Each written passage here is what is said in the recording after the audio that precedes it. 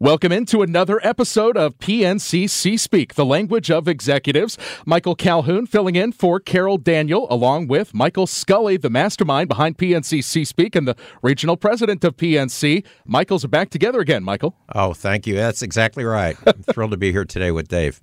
Thrilled to be here for PNC C-Speak, which is proud to share the stories and the journey of executives in St. Louis to both inspire and inform you. And we hope that with every podcast, you're able to walk away with knowledge that will help your business grow. And today we're honored to welcome the very knowledgeable Dave Peacock, the former president of Anheuser-Busch, president of Schnuck Markets, among many other roles in St. Louis, now the CEO of Advantage Solutions. Thanks for being here, Dave. Thank you for having me.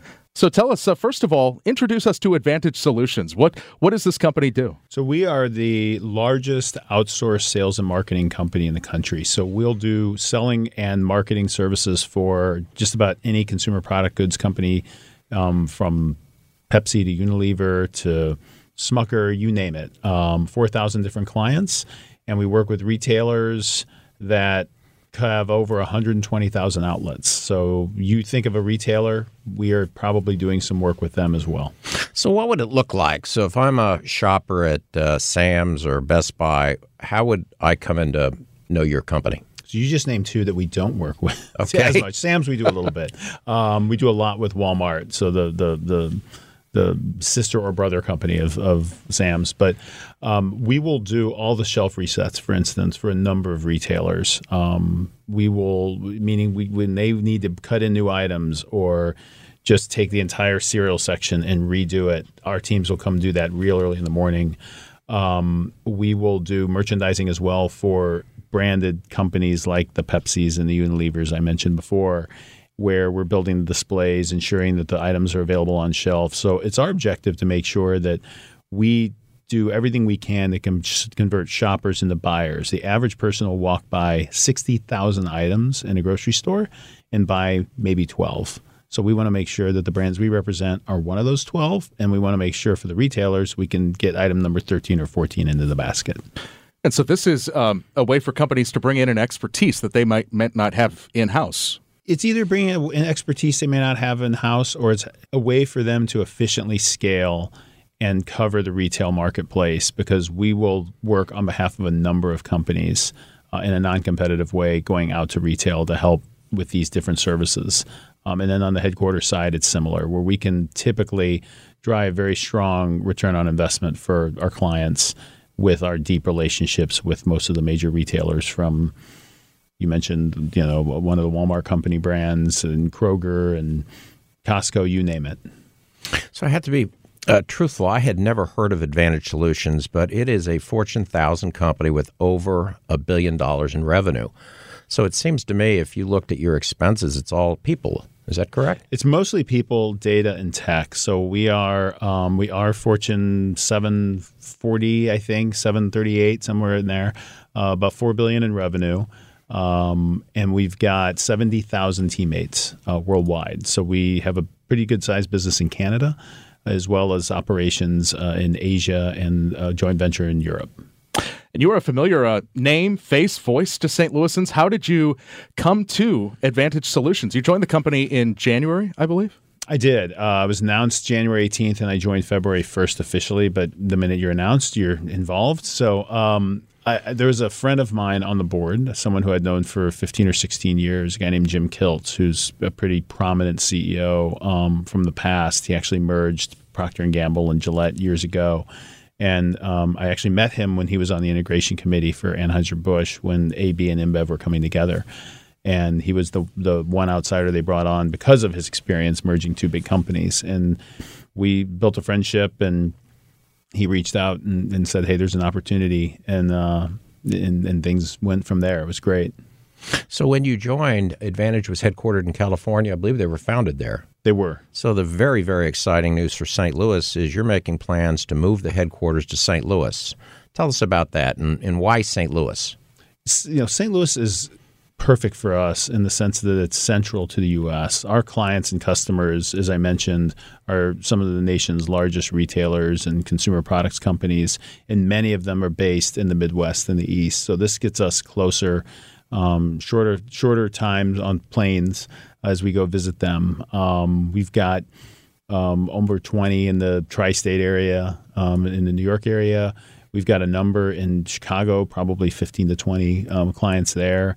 And then I mentioned a lot of the retailers are headquartered in the Midwest as well. Imagine you're going to Bentonville, Arkansas, and Cincinnati, Ohio quite often. There are trips to Cincinnati and Bentonville. I've got leadership in Bentonville. We have a large team down there that works closely with that company, with Walmart. And, that's the other thing is our leadership team is somewhat dispersed. So we've got some centricity. We've got 3 of our leaders here in the St. Louis area on our executive leadership team. We've got a couple in Chicago, 1 in Nashville, 1 in Atlanta, and then we do have 2 in California. But St. Louis, and then we do spend some time in Chicago as well, where we have an office. The Midwest just really, really works for us. And then St. Louis is, look, I'm born and raised here. I'm biased, but it's a great place to live. There's amazing talent here. We've had great success in filling some key positions here as we've been building up our business and ramping up. Our CFO and our Chief Human Resource Officer, for instance, are St. Louisans. Well, we'd love to hear that story. Somebody of your influence biased in favor of St. Louis. So often we don't get enough of that, and we really appreciate it. So when the news came out in January, February that you were joining Advantage, how was that taken by all your investors, employees, business partners? What did that look like? I think it was recognition that there was probably going to be some transformation. I've got background both with consumer products goods with Anheuser-Busch and then retail with Schnucks. So it was a unique background. You typically find people that have one or the other. And so having that perspective puts me in a good position to both work with what we call our clients or our consumer products companies, understanding their needs, but also what retail is looking for from consumer product companies. And I'd even say I had a small stint where I was an owner with a group of people in multi-unit franchises, and that was helpful because we had the largest Jamba Juice franchise in the country with 8,000 teammates, and so frontline teammates, which is a big part of what our organization, what comprises our organization, are critical, and how we motivate them, how we create career tracks for them, how we create opportunities for them is one of our most important functions, if you will.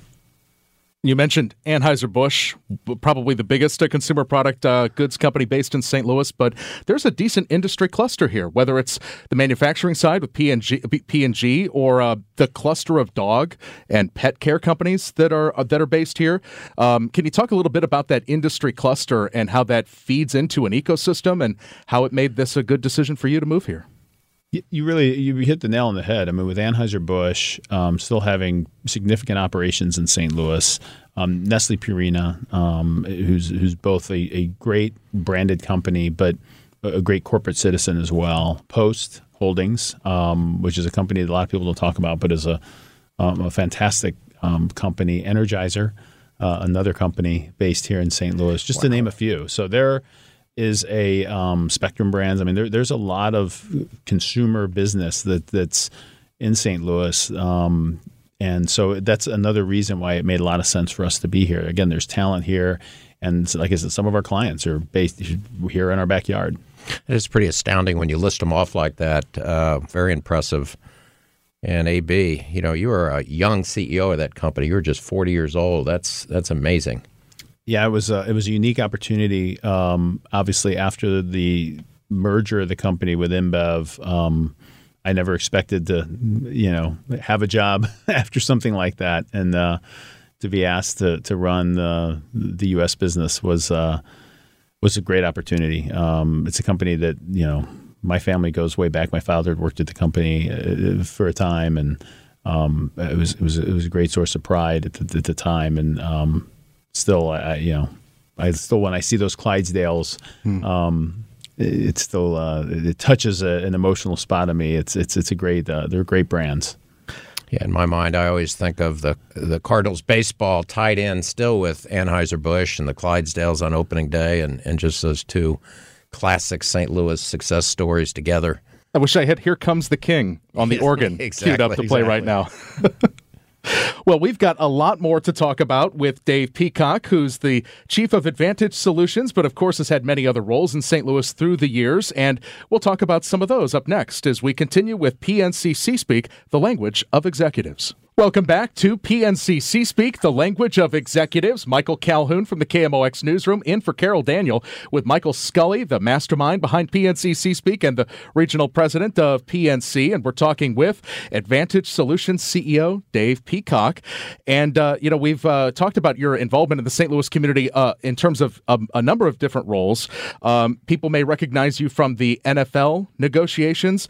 And now we've got the situation with the settlement agreement, the millions of dollars that the two jurisdictions have. Do you have any thoughts about how those dollars should be invested or spent by the city and or the county? Some people have asked me that. And it's funny, when you worked on that project, we poured a lot of ourselves into it for 2.5 years, and then obviously shut down for a while until the lawsuit was becoming more pressing, and was getting prepped for that because I was going to be one of the witnesses in that in testimony. And I do think it's important. I mean, when we went into that project, we didn't talk about it probably a lot publicly, but I always knew there was going to be one of two outcomes. Either we get a team or there was going to be some money for the region. And whether that was voluntarily by the league and or Stan or through litigation. And obviously, I think it's worked out well. I think it's a great opportunity for the region to think big. And how do we transform certain aspects of life in St. Louis? And so I'm just hopeful that the folks who are tasked with figuring out how to spend that money are thinking in that way, and what can draw more people to our region and help us retain more people in our region, I think is got to be a priority. So, Dave, you said one of two outcomes, a team or a settlement. Going back, in your wildest dreams, did you think it would be anywhere near what it turned out to be? I guess I sort of did. I didn't think it would take the path it took. When I say a team, I always felt was either, okay, we keep the Rams, which would require the league to tell an owner no, which had not really happened before, and obviously didn't happen, or another team might come in, and a lot of different things were contemplated during that process. But I think the fact that things went the way they did relative to litigation and more of a kind of confrontational situation is a little unfortunate. But, understanding what expansion rights were and, what the value of a team can be, the upwards of $700 or $800 million was not surprising to me. What was the feeling like during the negotiations? The task force is ramping up. You're making the case.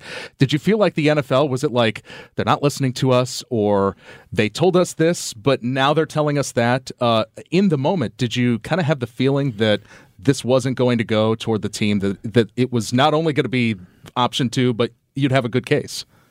So early on, I felt they were listening, and I think there was collaboration. And then as we were making progress, and maybe there were people that were surprised that we made progress, that changed a bit. And I just felt that we needed to focus on accomplishing the things that we had been told that we needed to go do, which was secure land, secure funding, which was some public funding, but also, other sources, and design a stadium to construction spec, which is what we did. And at the time, a lot of people were, oh, you're spending money, and which we were. And I always checked just about every month with the governor, okay, should we keep going? And we were getting encouragement from the league office. And I said, look, I think if we do the three things that we're told to do and are told no, in some way, shape, or form, that will be rewarded for doing that, because we effectively did what we were asked to do and still weren't able to keep our team. And several years later, through threat of litigation, there was a great settlement for the region. So how does that come about? Why Dave Peacock? How does the governor pull your name out of a hat to lead such a unique effort on behalf of our city? It was a process that really started with the mayor at the time and some discussions we were having. I was working with the mayor's staff and the mayor himself on some things with the airport and financing with the airport and how they could try to improve it. And the notion of the Rams came up because it was a few years down the road. And I believe through discussions between Mayor Slay and Governor Nixon that my name got thrown in. I was not in Anheuser-Busch anymore. I'd had relationships with a number of the league owners and the league itself, and there was just a belief that, okay, that's going to be an advantageous, position to have or circumstance. And then Bob Litz came in, who really knew the legal side clearly, and I'd say even probably more than me, the political side and the political realities. So you put us together, a task force of two, although we built out the team that was an amazing group of people and locally, at the time locally owned and run HOK, doing the design, and some of the best stadium, both advisors and builders in the country working with us. Well, clearly you also had an interest in sports. I had the great pleasure of serving on the Sports Commission for many years while you were chairing that board. Talk about the St. Louis Sports Commission, really an unsung hero in St. Louis. Yes, look, I think the St. Louis Sports Commission does amazing work. Most sports commissions in various communities have, fairly significant public funding. And the St. Louis Sports Commission, and the same can be said for Kansas City, doesn't really. There's a little bit of state money that comes in, but for the most part, it is private investment and a lot of corporate, designed to bring people to St. Louis. That really is the task of that commission. And between things like the Musial Awards, which was a small local award show that is now a national platform, to all the NCAA bids and successful ones. And we had a strategy when I was there. Frank Viverito really helped author it, which was to really focus on, we went after Final Fours and things like that. But we knew that we could do really well with things like wrestling and gymnastics and some of these events that are, not maybe is prominent in people's minds from a television standpoint, but really draw a lot of people and have a lot of loyalty to them. Have sold a lot of tickets in St. Louis. And beyond the tickets, they found the corporate sponsorship as well, especially PGA, to come back. That's right. And PGA is another example of the Sports Commission playing a supporting role in that process and for that bid. And St. Louis shows up really well for events like this, whether it's PGA, whether it's what you're seeing in racing, across the river, whether it's these NCAA wrestling events that have drawn 18,000, 20,000. St. Louis is, I will say, till my death, one of the best sports towns in America, because people just show up and are great fans and really attend these events with class. Oh, especially that PGA event a few years ago at Belle Reve, just wall-to-wall people. And some tournaments do that, but a lot of tournaments in different cities don't, and the people of St. Louis really do show up. I'm wondering, is St. Louis positioned? You mentioned Final Fours. Is St. Louis positioned? Do we have the facilities, all of the other necessary requirements to get in the game for a Final Four in the future? I don't know that right now we're in a position for a Final Four. I'm not is involved with the Sports Commission. That was a few years ago, but I know the Dome was critical at the time, and it's not at the caliber of where other facilities are to host an event like that. Our city is well situated because, one, we're central. Two, we've got ample hotel space. And three, it's the footprint is very walkable because of where everything is located in St. Louis versus what you find in other cities. And it's not to knock them, but if you like Dallas, you're going kind of far outside the city's core. You've got to have a taxi, right? It's going to be a drive. We've got a lot of walkability in our city as it relates to our venues, which is great. So, Dave, you have a hit parade of successes in St. Louis, and one of the greatest things that ever happened to St. Louis was our new soccer team. Did you have a hand in that at all? Well, it was not a success for us. We were a group that some of the folks I co-invested in some of the multi-unit businesses with, along with and Jim Cavanaugh was with us. After the Rams situation and the NFL ruled in favor of moving the team to L.A., I actually went to Boston and was with a friend who'd worked at Bain Capital and was part owner of the Celtics and AS Roma, and very sports interested. And we had a conversation, and I met with Don Garber, who I'd known for years, right after that, and said, look, St. Louis should have a soccer team. MLS belongs here. And we went about a campaign, and we did, at the time, go for public money, and we did it with a vote. We said, well, look, we want to do this and let people decide. And it was in the city only. The county didn't participate at the time. And we lost the vote by 1,000 votes or something like that. And we'd said all along that it was meaningful to our group. I don't know how much that did or didn't inspire the Taylor family, partnering with Jim Cavanaugh, who had been with us, to get involved. But we shared everything we had developed, and we had actually created pretty significant specs around a stadium and understood the financing and what have you. And we shared all that with them after our vote was lost, and they started becoming more interested. And so, maybe we were somewhat helpful in the process, but it's been great to see the city rally around that team. Has to have exceeded just your wildest dreams when you were on the MLS to STL group. Yes and no. I mean, I'll never forget when we had Don Garber early in the process, and Atlanta was just getting their MLS team, and they were going to play where the Falcons play, and he really struggled with that. He didn't like the idea of half-empty NFL stadiums being host to Major League Soccer. And I kept saying, I think you might be surprised. And obviously what happened was incredible as far as, the stadium almost filled up. Mm-hmm. And so that was, for me back then, sort of the first sign of, this game has a big draw, especially with millennials. And we've seen that here in St. Louis. And it's great to see my kids wearing the gear. And my daughter, who goes to University of Kansas, went to one of the games at Sporting KC against St. Louis team. I mean, I think when the team is born in St. Louis, and that was what we talked about a lot, they tend to take hold and really build a passionate fan base. Well, even the Battlehawks. Yeah. They led the league last year in attendance, and they're talking about opening up seating yet again this year. Yeah, it's an amazing story. So much happening in St. Louis. Dave Peacock with a hand in much of it. And coming up next on PNCC Speak, the language of executives, we'll talk more about his company, Advantage Solutions, and the move to St. Louis. Stay tuned.